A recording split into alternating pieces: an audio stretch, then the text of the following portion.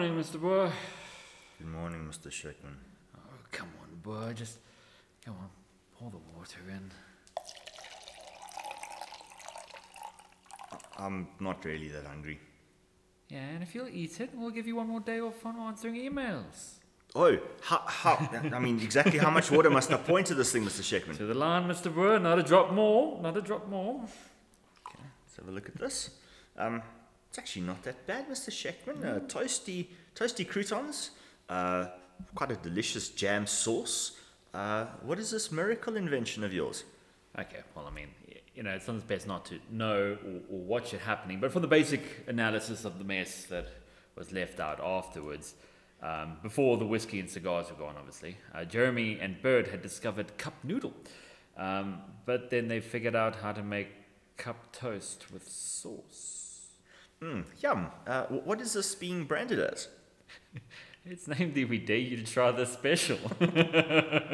Just in time, before we get into today, our learnings for the week. And in sort of light of when this is coming out, people may be students may be starting to think of design projects for Should be Christmas when this comes out, if my time machine is correct. Merry. The day after Mark's release, by the way, is when I think this one's coming out. Okay, so what it is we're Cheese. looking at is a whole lot of cheese and a machine to then rotate it. Now, These are these massive things of Parmesan that go for like four years, huh? yeah. Now, what sort of gets me is, you see this like, I can do that. Let me find another application for which we need a machine to do a task such as rotate cheese, change a wine barrel, something Yes. of that sort of, it is something done manually. Yeah. And I think it's the sort of, now evidently there's an application here, it's being used, possibly because they're stacked so high that it's a case of, right, to have a person then up on a lift and stuff like that then starts to become a health hazard and so on and so forth. It's not just because there are people doing it manually that it is therefore a bad idea, therefore it needs a machine, therefore it needs to be automated. It's that whole case of start that as your hypothesis, but break it down. Why is manual bad? Is it the height issue? Is it the mass of the elements? Yeah, so mass, how do you pick it up? I mean, if you use do you damage it when you pick it up? A paddle, like you pick up a pizza. Yes, there's the mass thing. I'd say there's a hygiene thing. For example, exactly. Someone who's doing this all day, who's getting quite tired, would basically breathe out quite a lot of stuff. It's possible that they could cough or sneeze. You'd obviously do the normal health and hygiene stuff, but a robot is a zero bug introduction type thing. Keep it in that warehouse so that it never leaves, and theoretically it should never. The other thing we say about design is sometimes it's useful to have a human hand mannequin or something in the CAD environment so you can actually see how much space there is for this thing.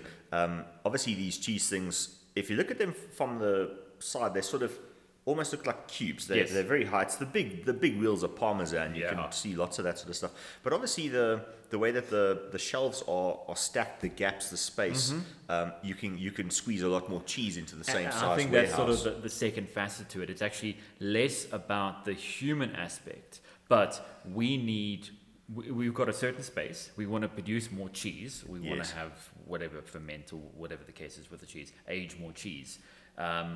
Right, we could pack it more densely, but then people can't interact with it without damaging it or whatever the case is. So it's not a case of, shame to the people. It's actually shame to the product.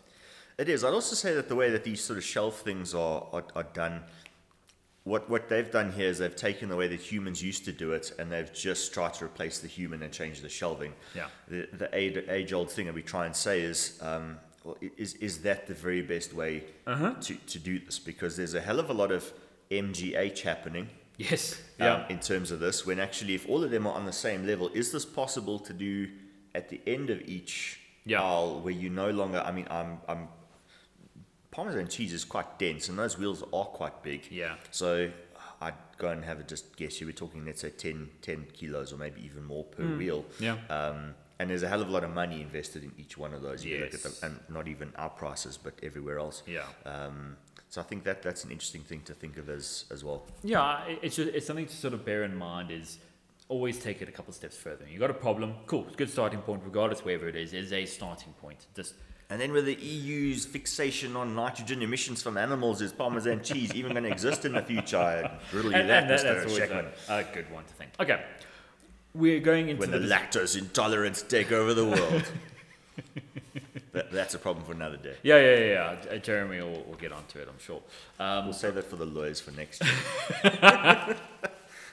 So, the design project, it's been quite some time since we last did it. If you track, I always put down when these were recorded, you'll be able to track when the last one was recorded. And it's been a while. And I mean, this sort of thing happens in, even if it's a case of in industry where it's real projects. Something comes up, all right, we need you to stop what you're doing right now, move on to this other thing, help this other team because they're short-staffed or there's a tighter deadline or whatever the case is, and then come back to it.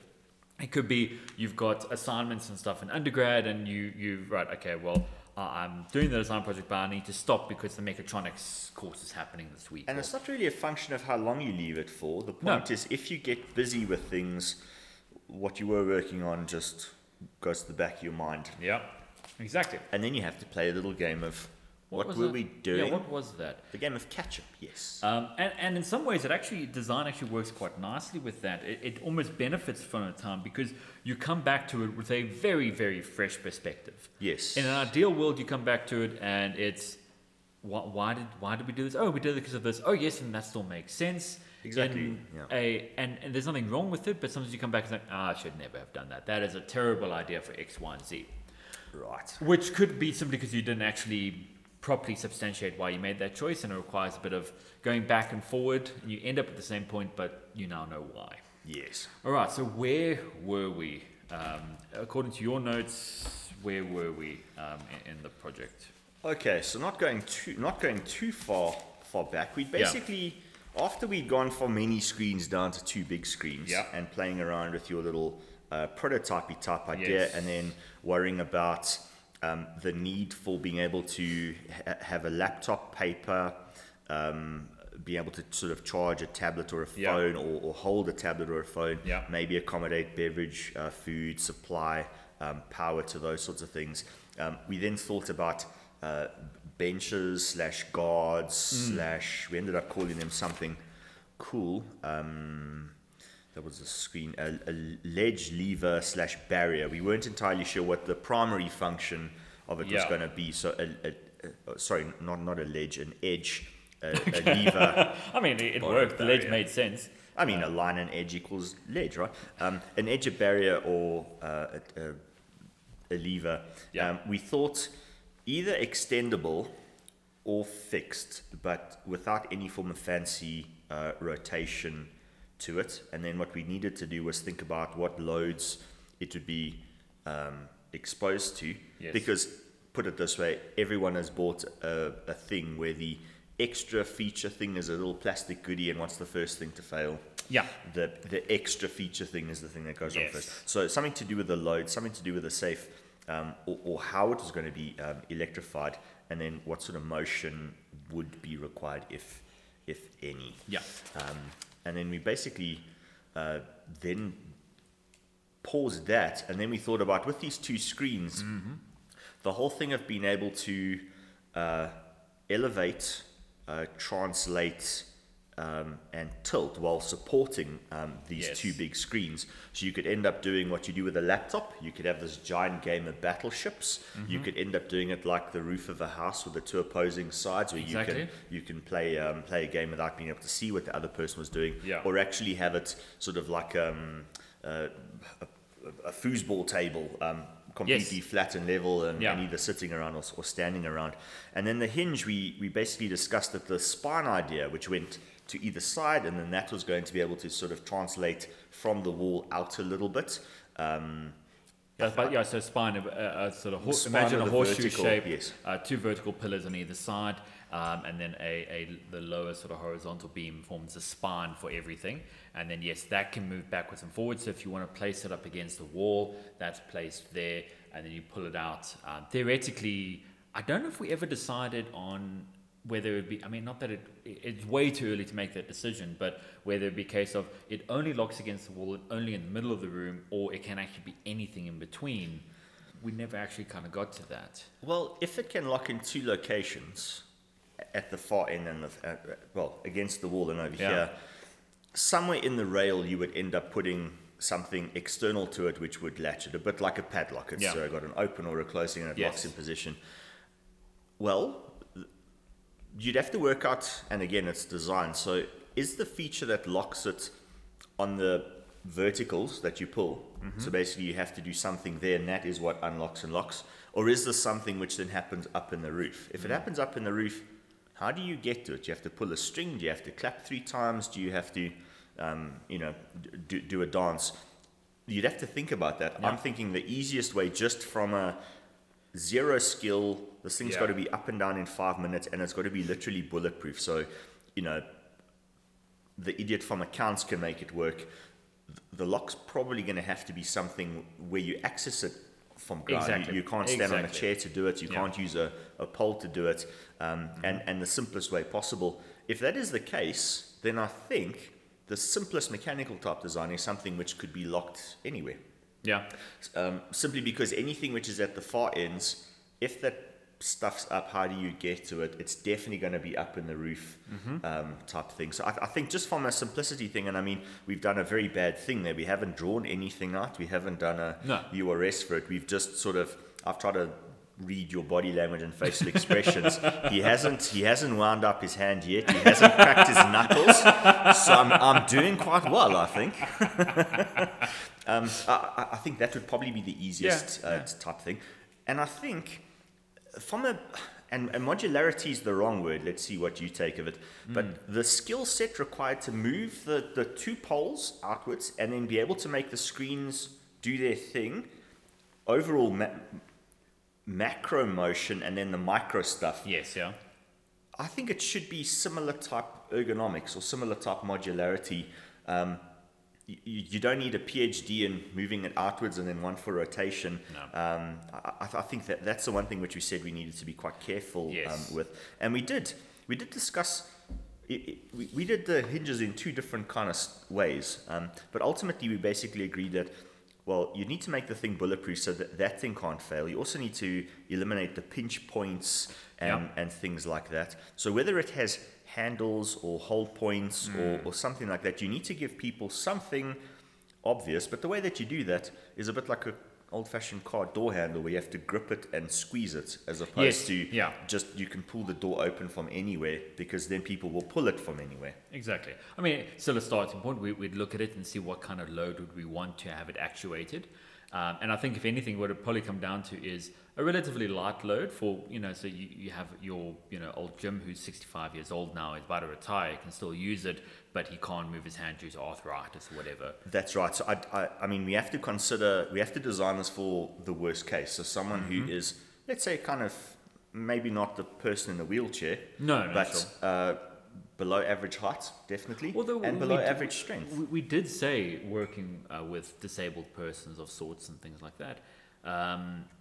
So, I mean, I think there are ways where you can have it adjusted. My thought was more a case of wherever the actuation is, that release mechanism, it's not in the standard operation of functioning with the device. So it's not resting on your support ledge or edge system on the side where you happen to rest your hand and the whole thing just suddenly starts moving away. It's something where the only reason you touch that, the only reason you'd grab that area to squeeze or whatever, is to move it.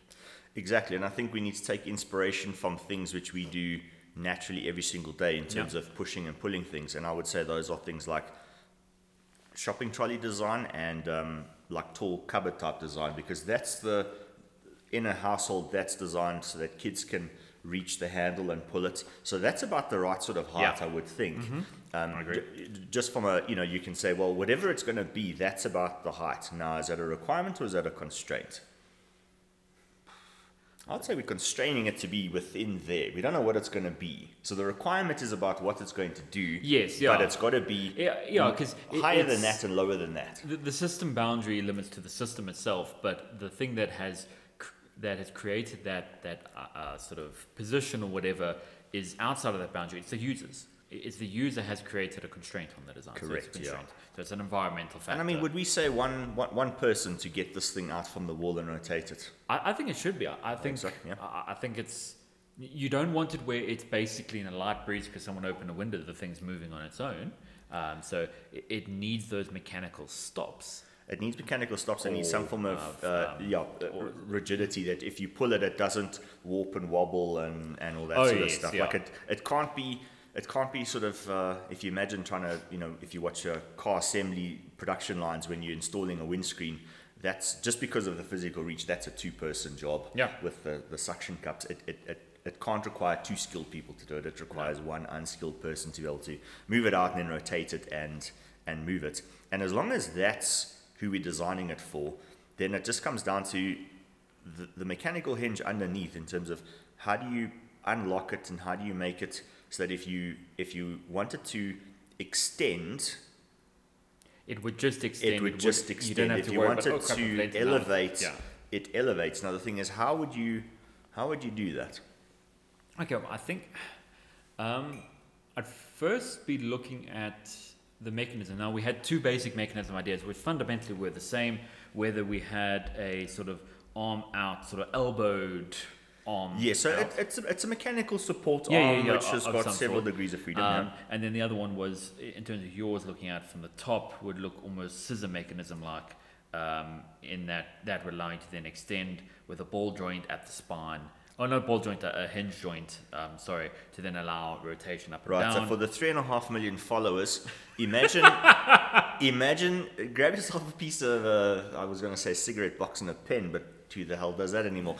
Grab a piece of paper and a pen or tablet and stylus. What you're looking for is your classic French waiter stance, where your elbow goes down towards the ground, your forearm comes up, your hand is flat, and you've got a saucer with an espresso on top of it. That's the one type thing where you can lift upwards at the shoulder, you can straighten the whole thing out, and you can tilt the wrist is the one idea. The other one is sort of actually just rotate your shoulder outwards, put your elbow out.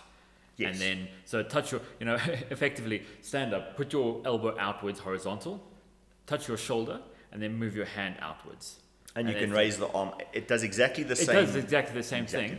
The one thing in suddenly thinking about it is with the French waiter situation, the movement, if I lock my shoulder or my hinge joint here, the motion can only be this because we haven't, because we've gone back to 2 screens, the rotation left and right, so we're passing it's no longer needed. It is no longer needed. The mechanism, the touch your shoulder, put your hand out route, it just requires just a careful design. Are we not putting in one too many hinges? Because if it only has to go outwards, why do we have the elbow? If we can rotate up and down at the shoulder and our forearm can just get longer and rotate at the wrist, that does everything that we need. Not so? It does. Because we're not needing to slide it sideways and we're not needing to tilt it sideways. So with the prototype, because that's where the prototype came in quite useful. So if I draw and position our screen. So we're looking at a side view now at the moment. We've got our 2 screens there. And we're talking about the laptop type position, one screen vertical. When we move that to that position there, the issue I found was with that hinge, you need a bendy arm. You potentially. Now, what it could be a case of is that you have a extent. So you basically just have one arm, because the advantage with that then is that we're talking about going all the way back to the beginning of this discussion. How do we allow it to extend, just lift, just lower? Yes. We've got nice modes of locking. So one lock would unlock the, there'd be a screen there, an arm there. The one lock would just unlock that position there, so the screen can then rotate, and we've got our TP, our house roof. We can then put that down, lock it, rotate it up, and then you've got a secondary pivot there that unlocks, and that basically, so you're basically playing with a bunch of straight lines to get something which is, if you take a deck of cards and you take 2 cards and you have them left and right and you look at them as though they're on the table, how do you get the right hand one to be up and above if the mechanism is down underneath? And that's why, yes, you do need that extra thing, because you have to extend out of plane to get around the bend effectively. Yes, okay, right.